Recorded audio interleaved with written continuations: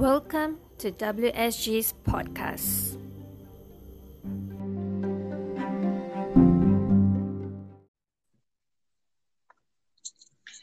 Hi, Lashmi. Hi, Sarah. Okay, so let's continue on our topic of divorce. But today we are on part 3 of that. We speak about children in care. So, children in care, when we refer to them, we are referring to children in care that are staying with their relatives or staying in children's homes and staying with foster parents. Yes, that's right. Now, let's start. Yeah. Staying with relatives during the divorce. What are your Well, okay. Children staying with relatives during divorce. option? Okay, as far as concerned, when we talk about children in divorce, the first option that I think the Singapore law would actually choose is to put kids with family members, as in people who the children are familiar with. Yeah, correct. So familiar with, and in most cases, it might prove successful with actually housing the kids with relatives, but we do see some cases whereby as time goes on, relatives find these kids a burden, and these kids also start feeling the differential treatments with themselves compared to maybe the cousin or another kid staying in that household itself. So there are two ways to actually look at this when we talk about kids staying with relatives during the divorce proceedings and even after that.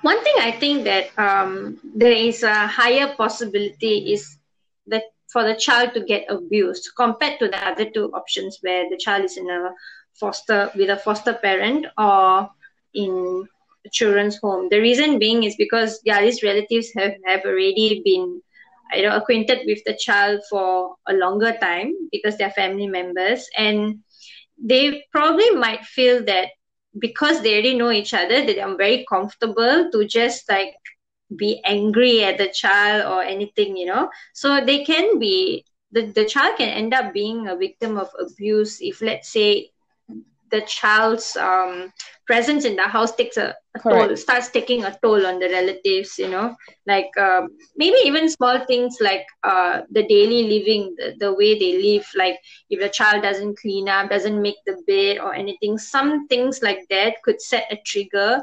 And maybe the relatives might even like or you're just like your mom or your dad, because they probably grew up with the mom and dad, right? Or mom or dad. So I think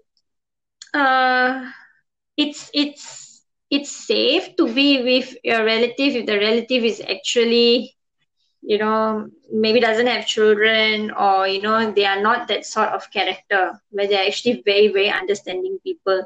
But I still think that even though there are risks involved or a possibility of a bigger problem coming up from there, I still think that staying with the relatives is a better option, provided the child actually wants to stay with that relative. I think we shouldn't put a child in a place that the child doesn't want to go.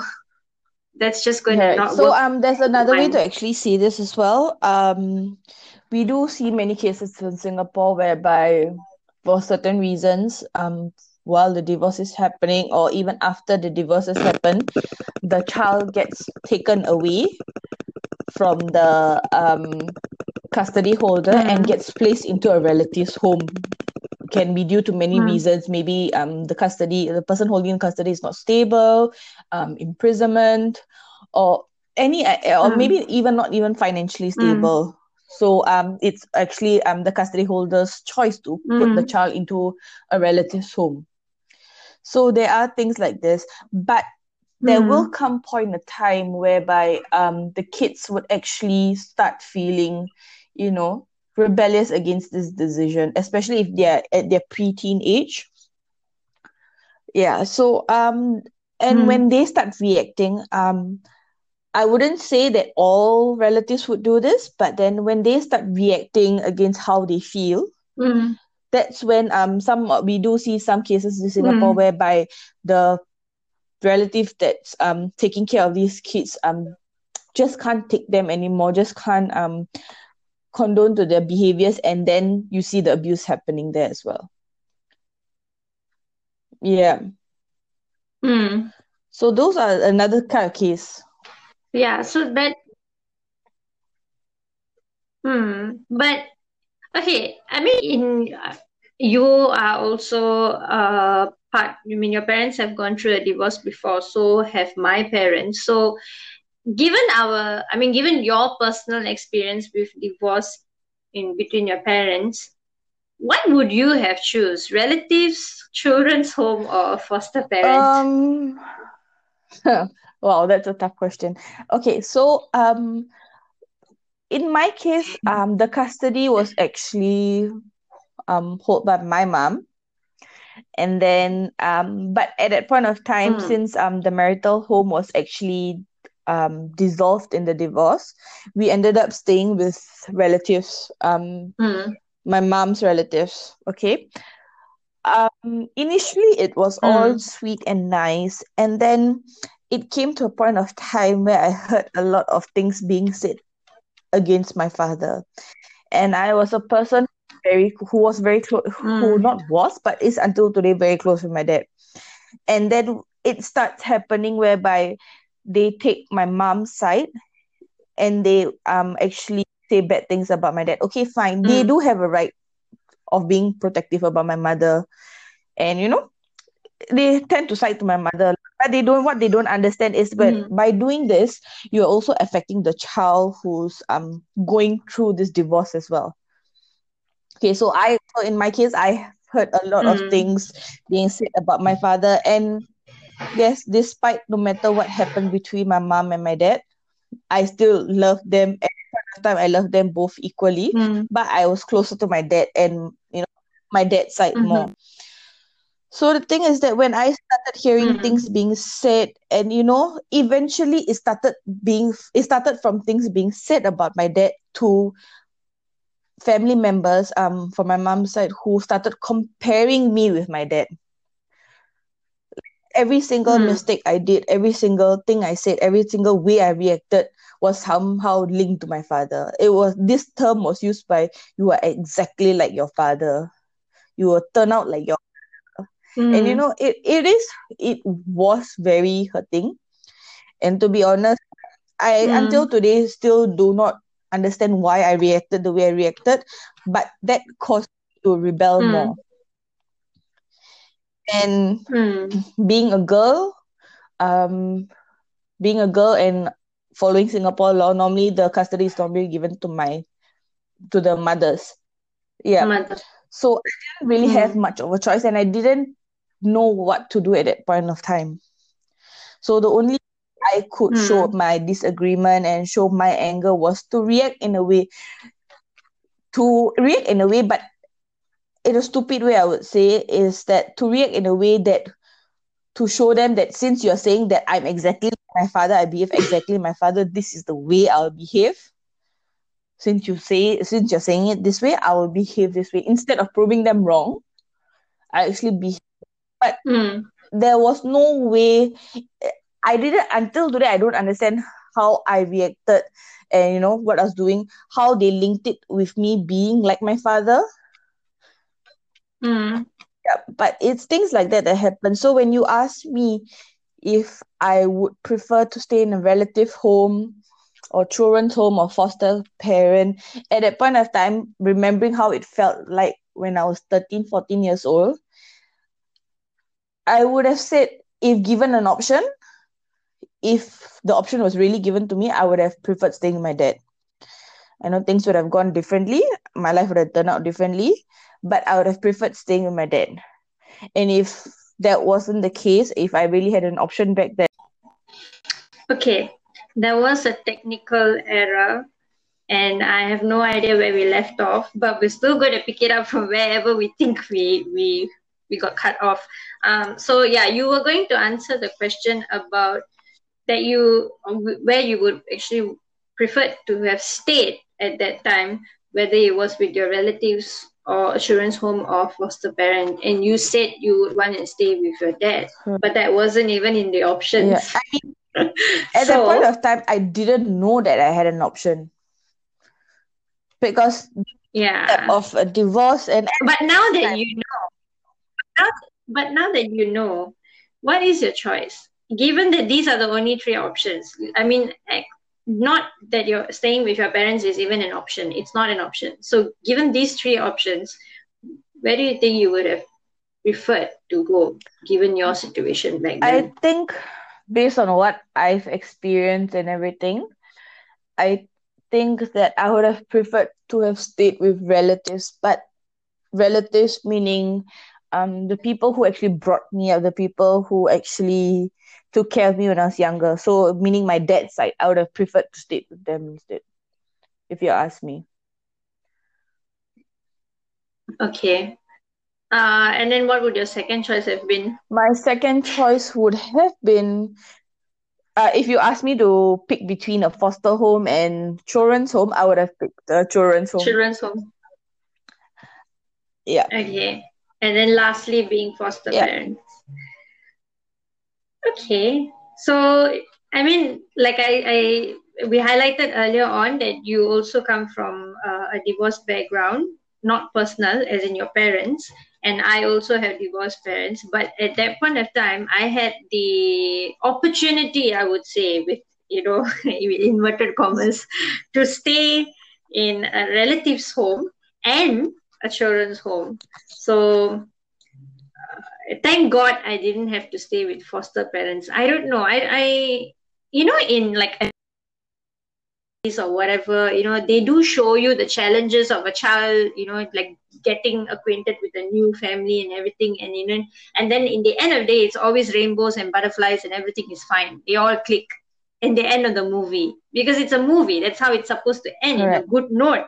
But let's be honest, not every foster parent that ends up with a child whose parents are going through a divorce would necessarily end in a happily ever after kind of scenario. That's very true. So that wasn't even an option. That wasn't even an option for me, like staying with a brand new family, with people who are probably going to take on an authoritative approach with you because they are technically like supposed to substitute your parents. But that seemed very offensive to me because like my parents are not dead, so I didn't want like them to be replaced by a brand new family. And I think I wouldn't have settled down.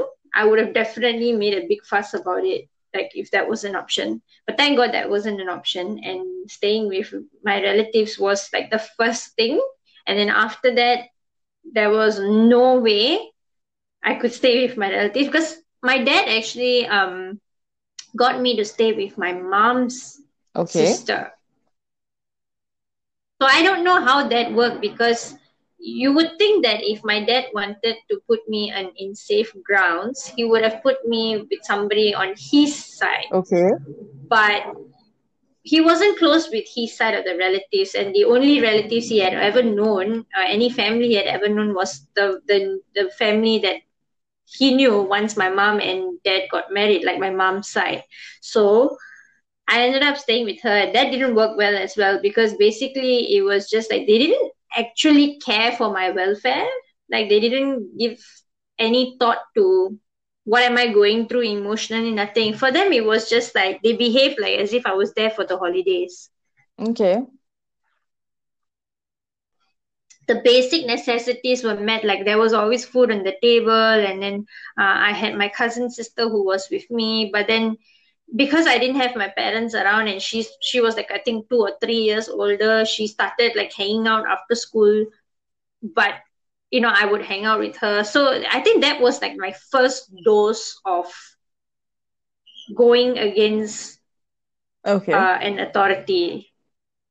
And then boomtown, it picked up from there. After that, I just went berserk. I just went like, oh, so you can get away with this, then you can get away with everything else because your parents are not there. Yeah. And then subsequently landed myself into a children's home because of all that experimenting. But you know what? If I had asked myself the same question, where would I have chose to stay? I would have definitely chose a children's home. I know back then it seemed like, oh, you're punishing me. Why are you putting me with children that are probably going through the same thing as me, or they're just juveniles. They're bad children. Why would you put me with them? But in all honesty, back then, they did have their reasons why, and it's very difficult to make a teenager see a reason why I'm putting you in an institution. It is very difficult. And at that point in time, I wasn't willing to listen, because for me, it was like, oh, you're ripping off my freedom away from me. Correct. So, and that was all you care about as a teenager. You want to be independent, you want to make your choices, you want to be cool, you want to have freedom, you want to be on par with the cool kids. And then, but it doesn't make sense. It doesn't repay you to be cool when you're as a teenager. I think it repays you to be a nerd in secondary school days, because you probably can achieve more when you're older compared to just wasting the entire 4 years of your secondary life just playing truant, So I would have chose children's home, because whatever I was familiar with growing up, like the whole disciplined way of growing up, the same thing was imposed in the children's home.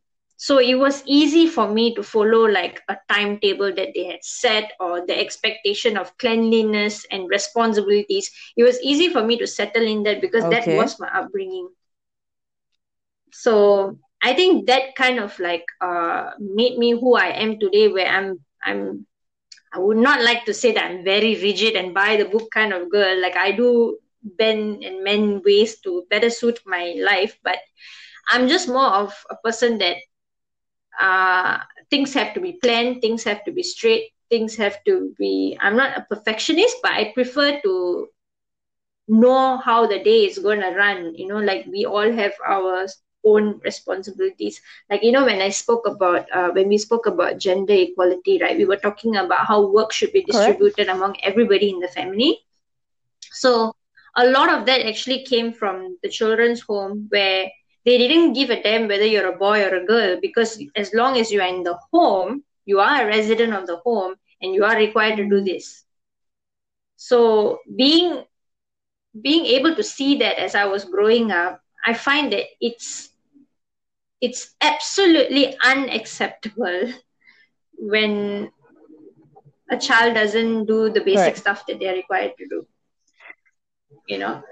Yeah. So that upbringing actually helped me a lot, because of the discipline that they had instilled in children's home. The consequences that we go through for not doing something, basically the punishment that we get, is much more, sensible. Although some of it doesn't make sense, but then it's more of like a learning curve. Like, you do a mistake and then the consequence is supposed to teach you something. Whereas if you're going to stay with a relative or foster parents, I don't think they will construct such consequences or punishments for you where you learn something out of it. It's basically going to be like abuse. I'm going to hit you, I'm going to whack you, and then, just don't do it. Just say that one-liner, or don't do this again. And then they don't actually sit down and explain to you why. And if this happens again, this is going to happen. They don't spoon feed you how to grow up.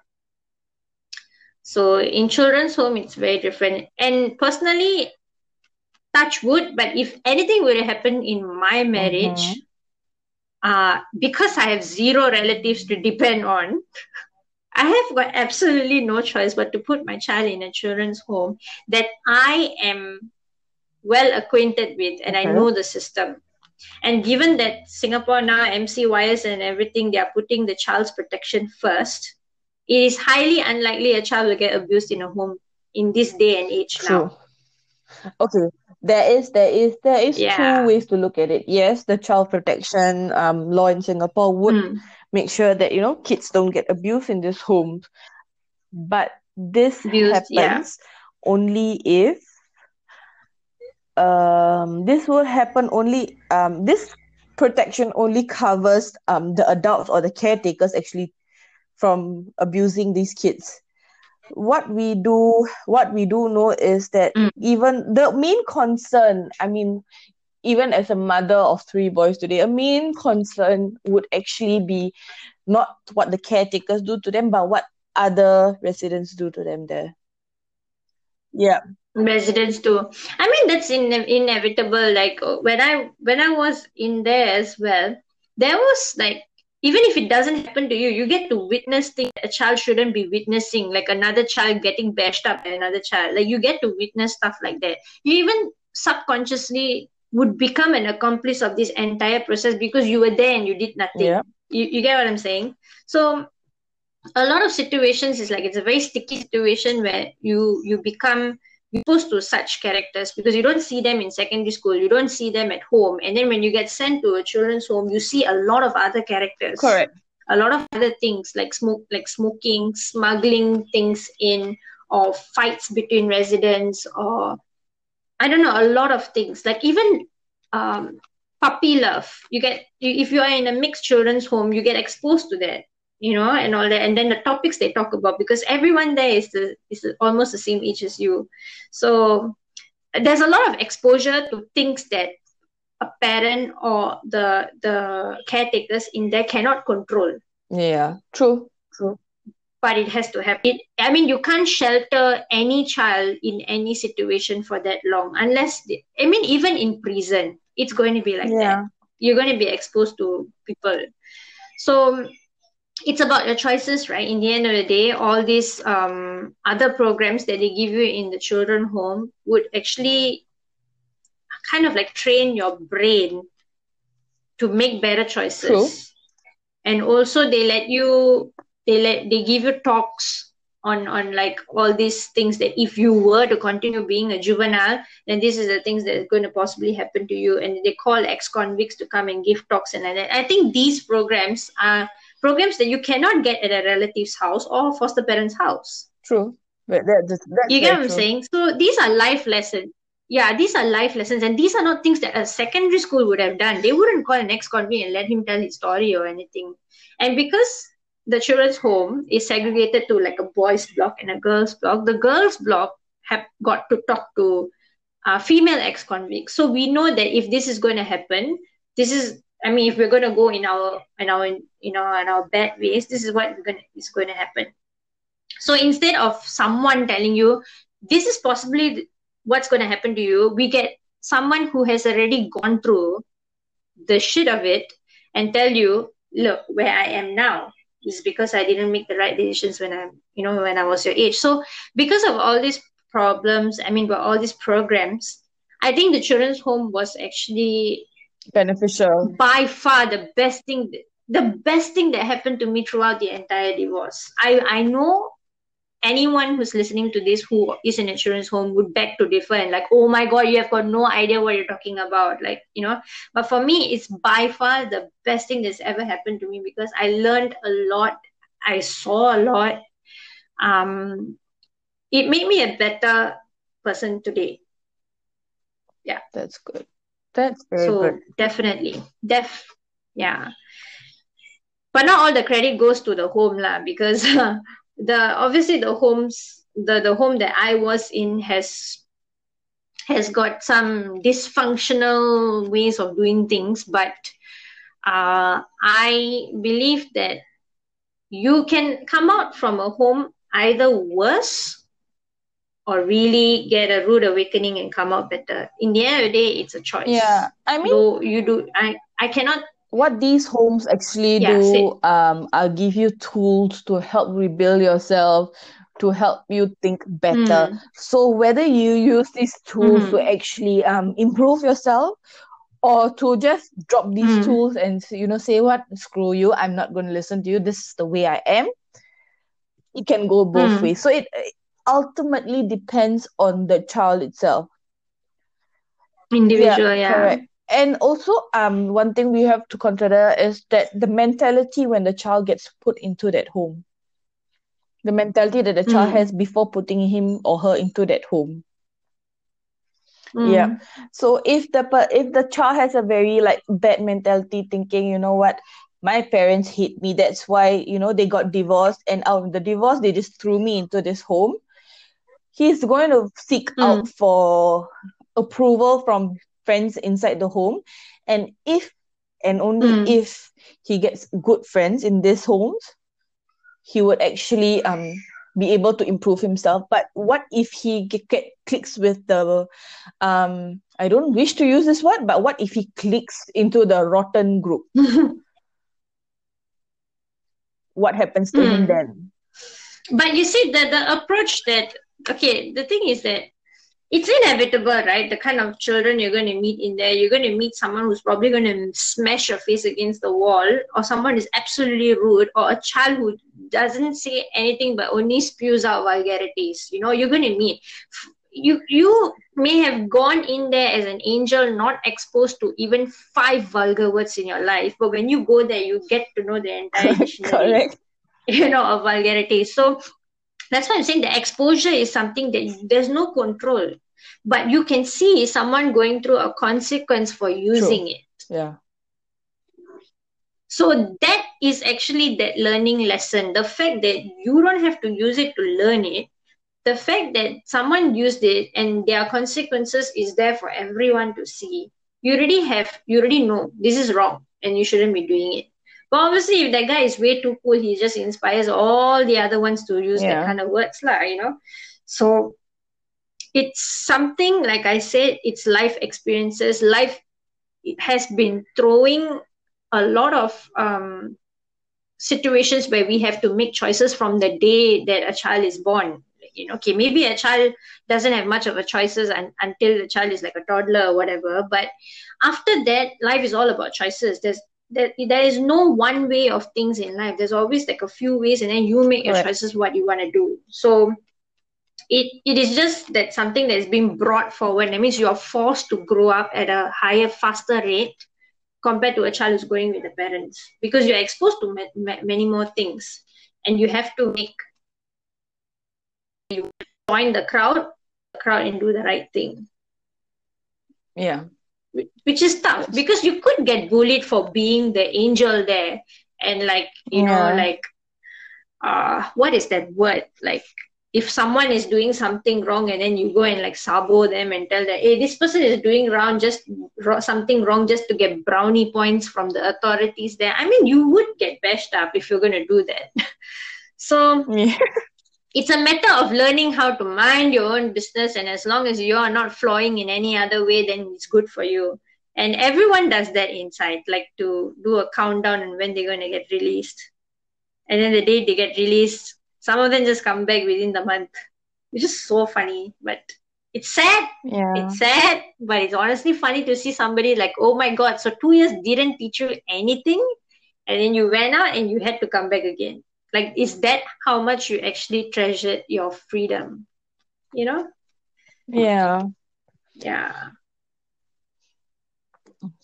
But that's the sad thing, though, is that most of them who gets put into children's home while the divorce is happening, or even after the divorce has happened, the sad thing is that those who gets put into children's home, correct me if I'm wrong, but then most of them do not have that choice of making a decision from themselves. They don't have, because everything is imposed on them. Yeah. But correct. at the same time, it's like when I said having a chance at making a choice is whether you want to, because you're exposed to bad kids and good kids. It's a choice who you want to be with, forcing you to hang out with the that is what I say is a choice. But the fact see bad doing what they do, you have stuff that you don't want to hear stuff. You don't want, you have to see, you have to go through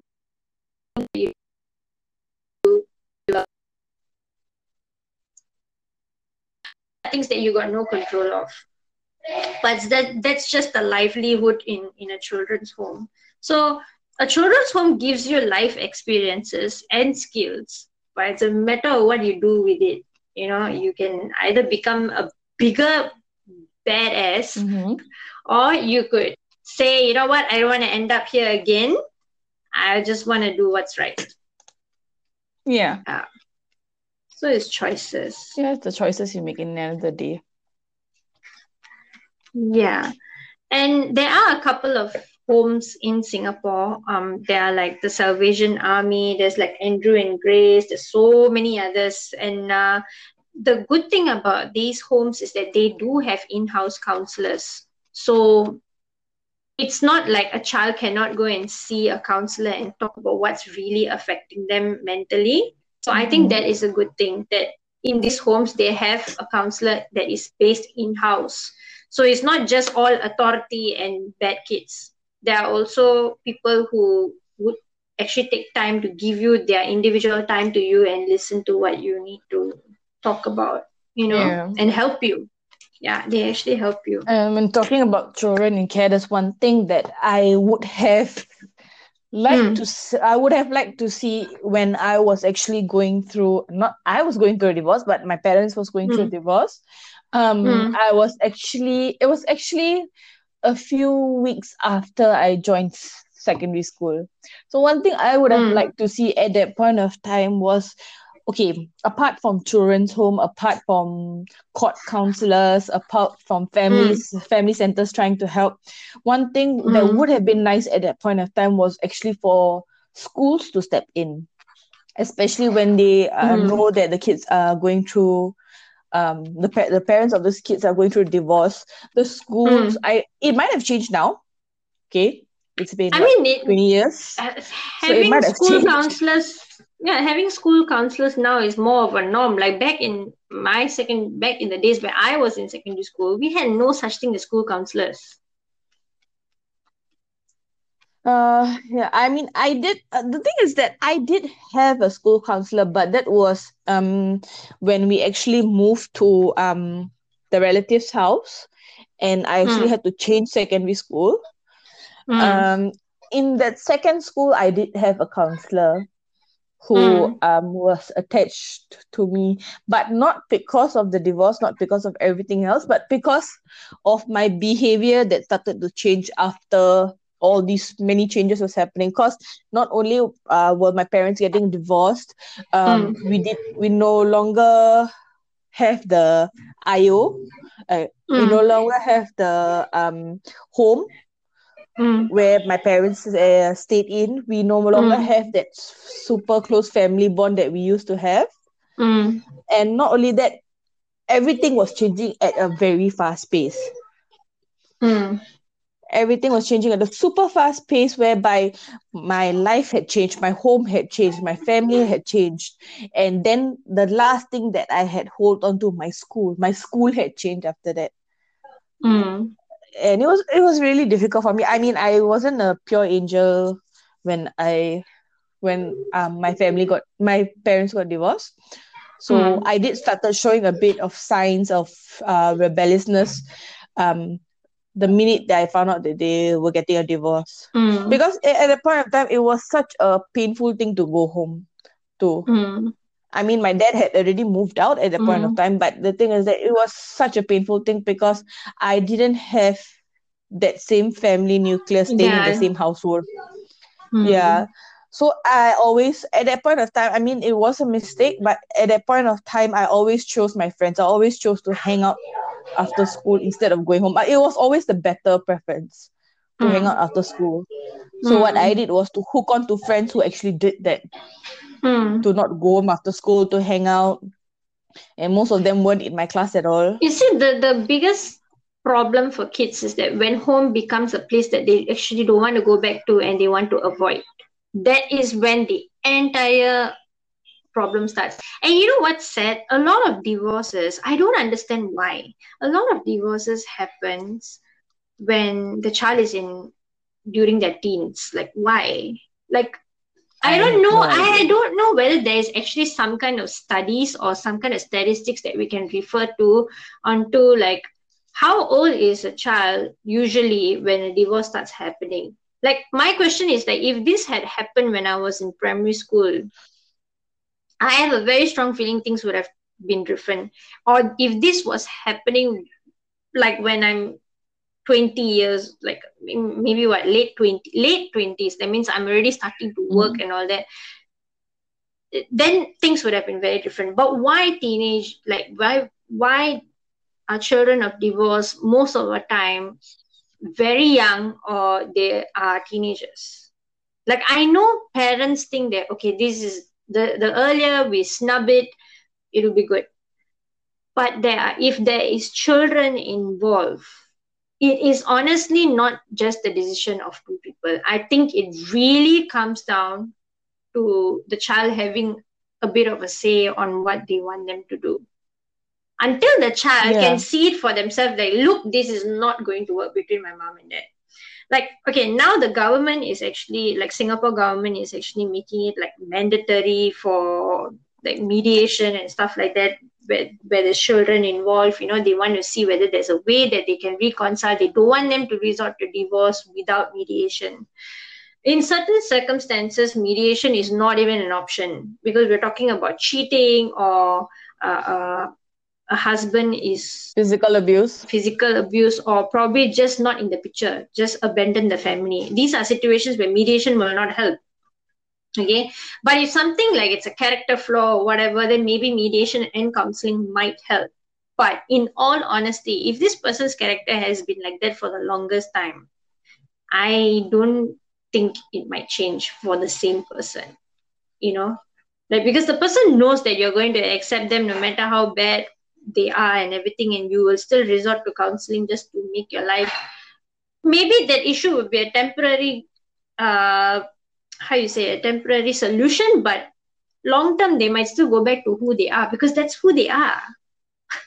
It's true. Unless they want to change themselves, then they can, but you cannot impose counseling and expect a person to change. I think it's a temporary solution. I'm just saying this based on my own personal experiences. It could be different for anyone. I don't want to say that counseling is not effective, but it could be effective if both parties are willing to make a change for the betterment of their children. But if both parties already decide they don't want to be together and their children involved, and they still make that decision knowing that the child is going to be extremely affected,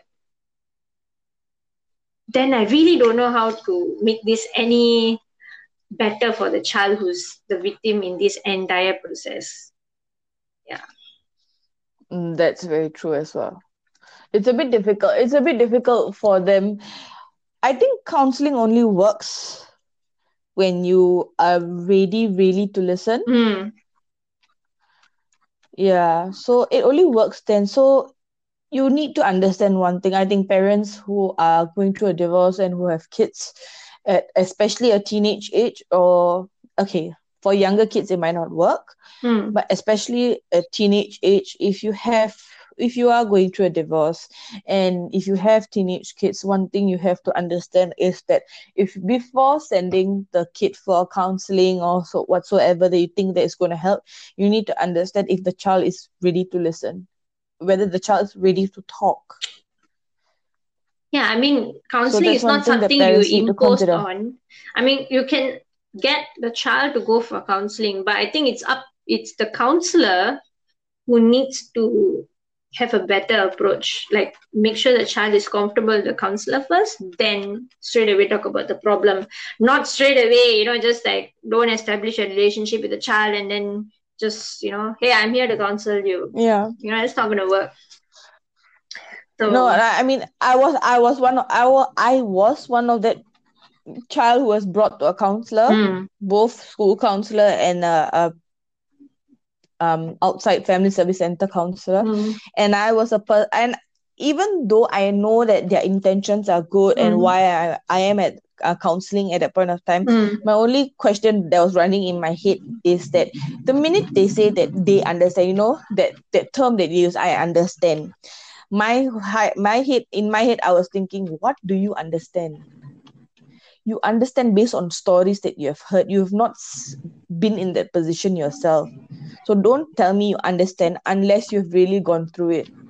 So actually, I did ask one of my counselors that I really don't remember. It was my school counselor or something. I asked, have you ever been through divorce, or have you ever gone through divorce as a child? Mm. And the counselor told me no. Then I asked the counselor, so what makes you think that you understand what I'm going through right now? Mm. And that's that was my mentality back then. It's like people keep on coming to people who did not go through this in life. The Mm. problem with me was people who had not been through this in life, whether it's on their own going through a divorce, or as a child they have seen divorce and everything. Mm. They were the ones coming up to me, trying to talk to me, trying to console me, trying to tell me, this is not how you should be doing it, or telling me, oh, I understand how you feel. But my problem with all those people were, y'all have perfect lives out there. Y'all have no idea what I'm going through. Y'all have no idea what's running in my head. So please don't come and tell me that I understand, because nobody really does. Unless you've been through it, you won't understand. So at that point of time, I knew that this was about 14, 15 years old. Mm. At that point of time, that's how my mentality was. Mm. It's like I didn't want to listen to people. Right now, when I think back about what people said to me, it really made sense. Mm. All those ideas, all those things that they've tried to teach me really made sense. But at that age, I wasn't ready to listen. Mm. Yeah, so that's one thing that parents who are going through divorce might need to think about as well. Putting kids into counseling. Number one is that you have to make sure that the counselor understands what happens at home. Not just because you were referred to the counselor or just referred to the family center, just dump your kid there. You have to make sure that the counselor understands what's exactly happening at home. The counselor understands exactly what your child is feeling. Mm. And you have to be that person. If you want a better session for your kid, if you want your kid to benefit from the counseling, you need to make sure that you stand there for your child. Mm. And that's what I lacked. And that's what I felt I lacked on. It's because I was down for counseling. Yes, my mother did follow me, but that's it. She was just accompanying me for counseling, and I had to go through the session. And then every time after a session, I think that, maybe what I've shared with this counselor might have worked, or she might have told my mother, or she might have had her ways to tell my mother. It didn't matter. Mm. Whatever feelings I dumped on the counselor didn't matter. So that's when at the point of time I switched. Whatever the counselor tell me, I'll be like, yes, I feel this way. Because I know the counseling is not going to help. Mm. I mean, it's a bit stupid, yes. I know it's a bit rebellious, yes. But then that was my mentality at that point of time. But it kind of makes sense, right? I mean, if you were anyone who's listening to this would know that you're making sense, because if the counselor hasn't personally gone through a divorce with her parent, like the parents or herself, or a counselor could be a girl or a guy, but they don't have such an experience themselves, I don't think they're exactly in the best position to counsel based on what they have learned in textbooks or role play. Yeah, correct. In I don't know how counseling modules are or whatever it is, but the thing is that to me counseling is like, you think a person pep talking me and telling me to do things that at the back of my head, which I know I can easily do this without somebody telling me this, but I chose not to do it. Because listen, this is the way I actually express how I feel about this entire divorce, by rebelling, by staying away from home. You are telling me that, oh, I should just lock myself in the room and not listen to my parents fight. Come on. This is your solution. I would rather just not go back home, right? So there was a lot of things that the textbook solution will not apply to every child who's going through a divorce with their parents. They forget to and understand. One thing, they forget to understand. One thing I need to point out. Yeah. So one thing I need to point out as well, apart from, okay, maybe it's a bit sidestepping here a bit, but one thing I also would like to point out based on my experience as well is that I think people who are going through divorce right now, especially mothers who are going through divorce right now, and who have kids at the preteen age or even a bit later in the teenage years, one thing that some of them forget is that the minute you take over custody of a child, you become the protector of the child. It doesn't matter whether it's your own family member saying something or even you saying something. you swore to protect the child. You swore to keep the child healthy and safe and everything. One thing that all divorced mothers will go through is stress. And I'm not denying it. Because doing everything single-handedly is definitely a bit difficult. Not a bit, very difficult. But one thing I remember I was telling you something about relatives saying that I was exactly like my father. Just because the other partner made a mistake in your relationship, in the marriage, you shouldn't direct the anger to a child. So another thing that I wanted to bring up was, this BGF relationships are actually very common in secondary school. It normally starts cropping up in secondary schools. Okay? So it normally starts happening in secondary school. Okay, wait, sorry, let me correct myself. BGR. Okay, yeah. Not BGF, BGR, sorry. So I was thinking, is this some new term that I'm not aware of? Given my age, I was like, is this some new thing? BGF? What is that supposed to be? Boy girl friendship? Maybe you could put it that way. Okay, but it's BGR. So something that got cropped up. It normally crops up during the secondary school years. For almost everybody actually. So what happened was, one thing that was thrown against me, and I will never forget till date, is that I was in a relationship with somebody from a different school. But it was a pure heavenly relationship, in the sense that we were boyfriend and girlfriend, but we didn't even hold hands. We would sit, we would meet, we would talk about everything, and then after that we'll go back home. That kind of relationship. And then my mother allowed herself and allowed her siblings to actually say that I was craving for a boy's attention because I missed my father. And so basically, if we boil down this to that one phrase that they always say, the girl has got daddy issues. So that's what I'm trying to point out. All these words at that point of time, when you say things like that, God knows whether people meant it or not, but then it really takes a toll on the child who's going through this whole divorce thing in their life. The more you're going to... Like you see, they never asked for the divorce. The child never asked for a divorce. It's a decision made by two adults who should have considered the child's future and what are they going to do. They have to not just like, okay, we have a lot to talk about if we talk about this divorce thing, because honestly, especially when you have got first-hand experience in divorce as a person ourselves, or our parents getting a divorce, or someone we know has a divorce, or as long as you know someone who is going through a divorce with a kid in it, it is a never-ending topic for both of us. Let's just face that. We could go to part 4 up to part 10. We could even write a book on this, I think. But I just want to come back to one last thing on our agenda, on our topic, which is the foster parents, because we kind of sidetrack from the homes all the way to counseling, to what is right, what is not right. But let's just face it. Divorce is not something that happens between two people and then that's the end of it. The consequences last an entire lifetime. It does. My parents went through a divorce when I was a teenager. I am still battling with it till today because I talk to both parents.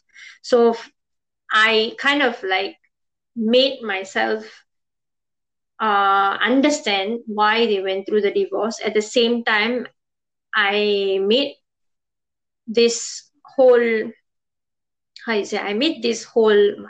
my life make it seem like I do have my mom and dad. Only thing is that I can't see them in the same place together. That's all. But I have my mom and I have my dad. The only time I saw them together was when I was getting married. That was it. But I just appreciated the fact that they kept their differences aside and attended my wedding and did what they had to do. So in that sense, I feel that they were forced to get over it now. Yeah, they were forced to get over it, put their differences aside and put their child as the priority. That one day my wedding changed everything for me, because I was like, okay, you two have grown up. You are able to put your differences aside and put me as a priority and attend my wedding, and not put yourselves first, like what you guys did before. Yeah, true. Where you guys thought that, okay, I'm just going to put you here, I'm going to put you there, and if that doesn't work, I'll put you here, but we are going through a divorce. Okay? And you just grow up. You just grow up. However you want to grow up, just grow up. Okay? If I cannot handle you, I'll put you in an institution. It was like the most easiest thing for them to get away with. And I was the girl, like, yeah, put me in an institution, put me there for 3 damn years. I'm cool with that. I was like that. I was like, I'd rather be there than be with y'all. I was like that. So if you're going to let me out, I'm going to work my way through going back in again. Yeah. So what is the point? Just put me in there for the entire period of the divorce. And when I come out, everything is done. Yeah. So I tried. I tried staying in the mom's custody. I tried staying in my dad's custody. I tried staying in the children's home custody. I tried staying in a relative's custody. By far, none of it worked except for the children's home. Okay. So I will choose the home. But based on my personal experience, I will choose the home. But let's come to something that you and I both don't have experience in. Foster homes. And that is not foster home, foster home, foster parents. We both don't have experience. My only knowledge about foster parents is based on 2 things. Based on Hollywood movies that I've watched, because I don't think they make enough Tamil movies about foster parents, but they have done a lot of movies about foster parents in Hollywood. That is one of my knowledge on it. And another thing is that my husband's side, there is an aunt that he has that is fostering 2 girls. Okay. Yeah. So she is yet to adopt them or something. The process is not something I'm familiar with. I have no idea, but these are the only 2. This is the only one first-hand experience that I know someone who's actually fostering 2 kids. And then other knowledge is from Hollywood movies. So what's your take on foster parents? Okay. Like you, I don't have first-hand experience, but then from what I understand in Singapore, unlike what we see in Hollywood movies and unlike what we see in documentaries, they're based in the US or, maybe a certain parts of Europe. What happens here is totally different because number one, kids here, especially foster kids, before they're placed into homes, they're actually protected, well protected by the law. So there's no hanky-panky that can get around. There's no such thing as, abusing them, not giving them food, because foster kids are regularly checked up on by social workers and everything. So the homes and all that are always checked up on. And I do know a few people who had their kids in foster care as well. There are some good experiences shared with us, and there are some bitter ones as well.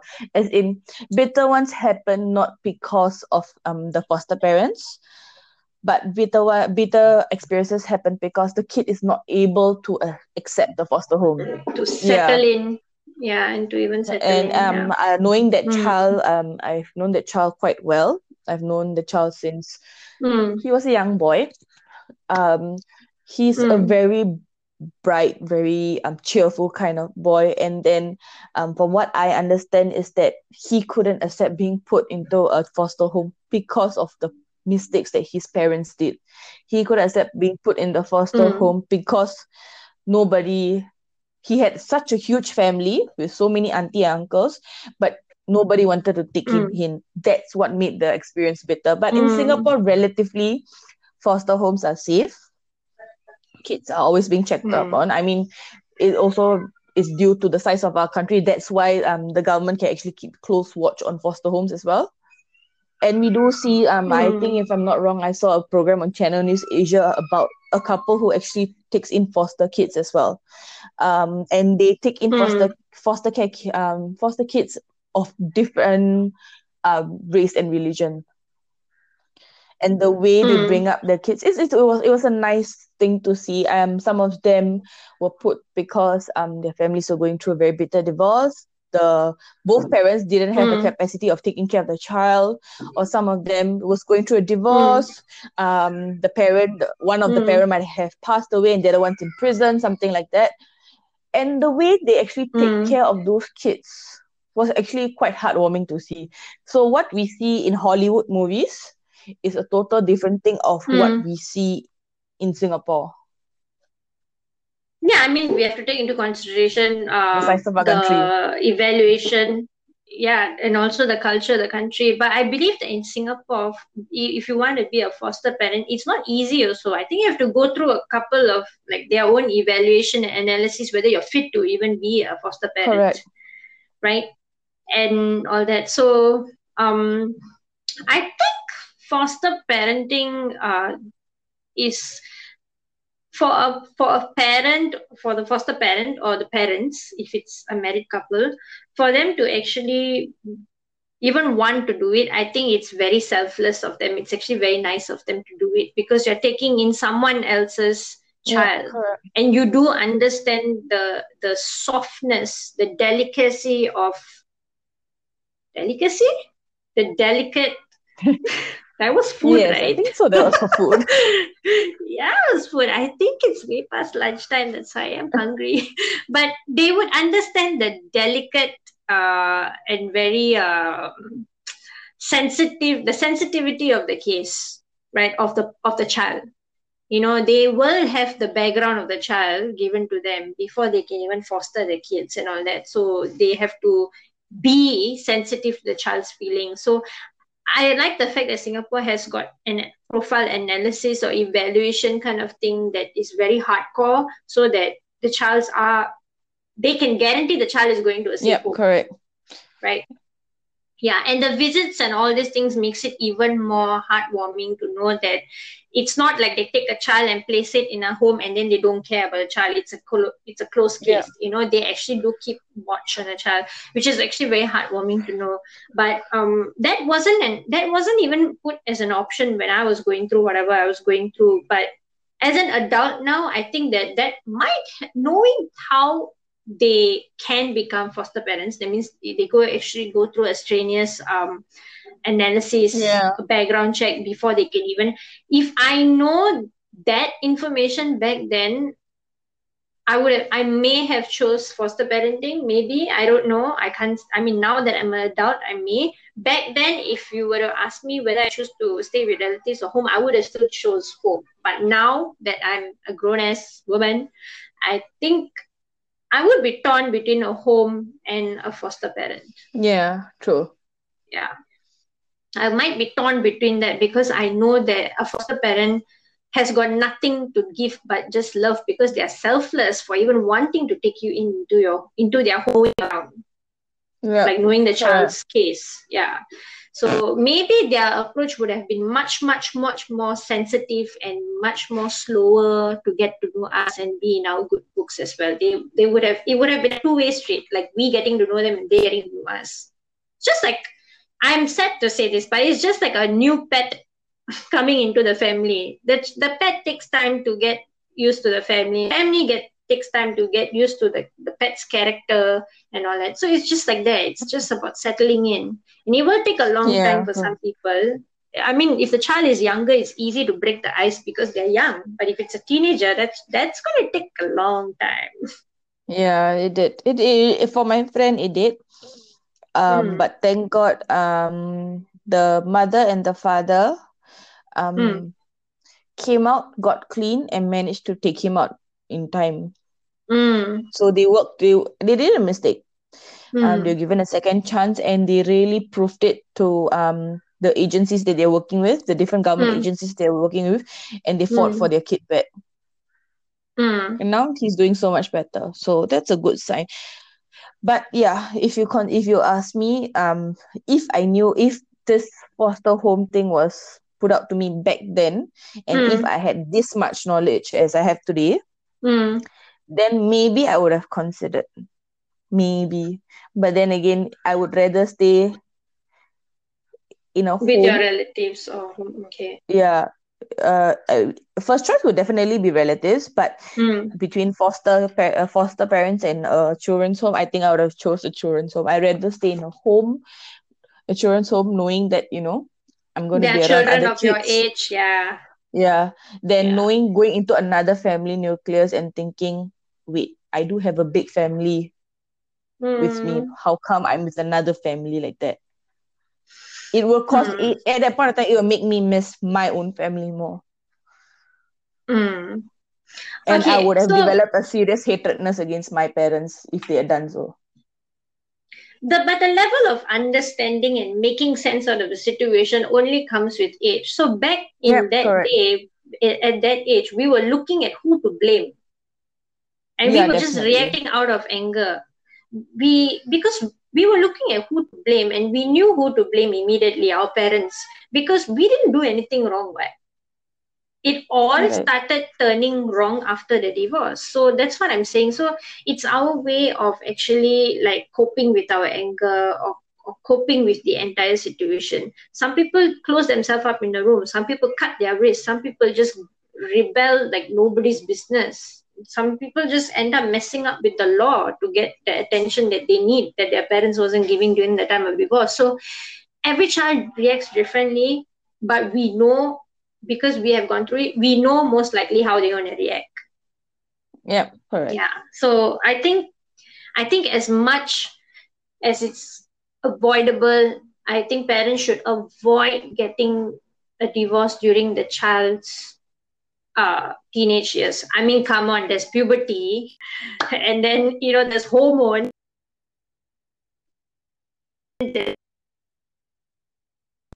That 4 years is basically the time where the child is going to do for approximately the rest of your life. Because if you screw up your secondary school, you can forget about your post-secondary, and that means your future is almost gone. You know what's the best part? Yeah. I managed to achieve in secondary school. I just screwed up the post-secondary after that. I just gave up. You know what? No matter what I do, it's not going to be... Yeah, but it can happen at anyone at any time. You don't know. Sometimes maybe the child academically wasn't affected during the divorce. Like, I have met children like that. Their entire school performance was never changed. But their extracurricular activities after school was a total different thing. That means they did go to school, like on a Monday to Friday, but the after school wasn't about coming back home, and the Saturday Sunday was basically just hanging out. But so long as they were in school, they were actively getting involved in school stuff. So I know people who academically were able to perform, but socially and personally they were not in tune. So that is one thing. Now, let's have this open discussion right now on our podcast, because I think it's exciting.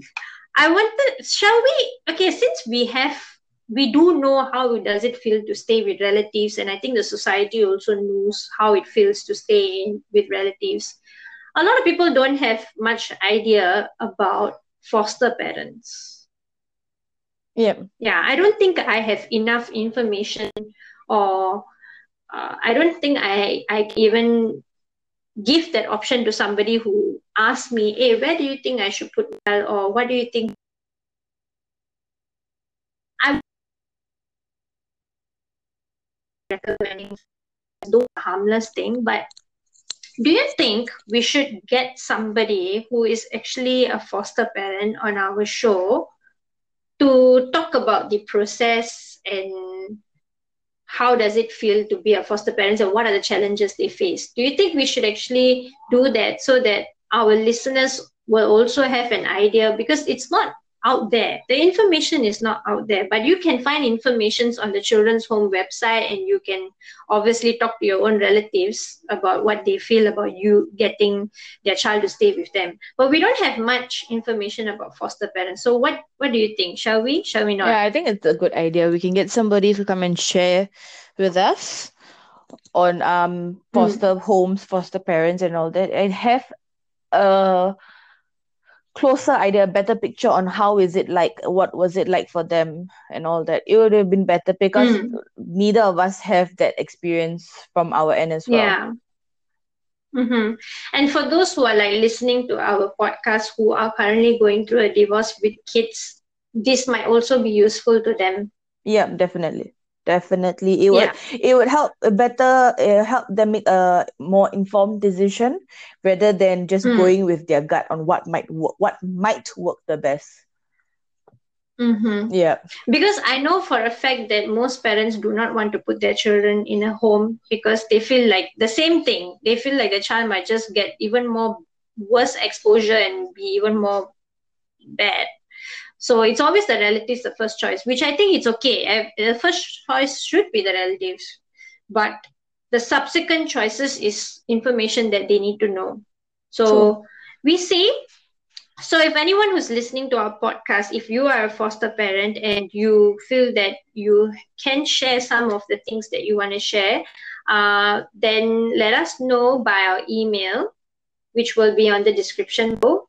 Or you can just find us on Facebook and Instagram and so on, and then we can get in touch with you and we can speak more about foster parenting. All right. Okay, so I think we're gonna stop here for today. It's Yes. been a super long conversation, and trust me, we could keep on going on and on and on about this. Yes. Yep. So I think, Sarah, would you like to end this off? Okay, so that will be the end for our entire topic on divorce. Next week we will be meeting you with our new topic, which is apart from divorce, but yeah, probably a subtitle, but we want to keep it on its own. It will be foster parents and everything you need Correct. to know about foster parenting. So catch us next week, Friday, with a brand new episode. Same time, anytime after 5, you can hear us out. Okay, so take care, have a great weekend, bye bye. See you.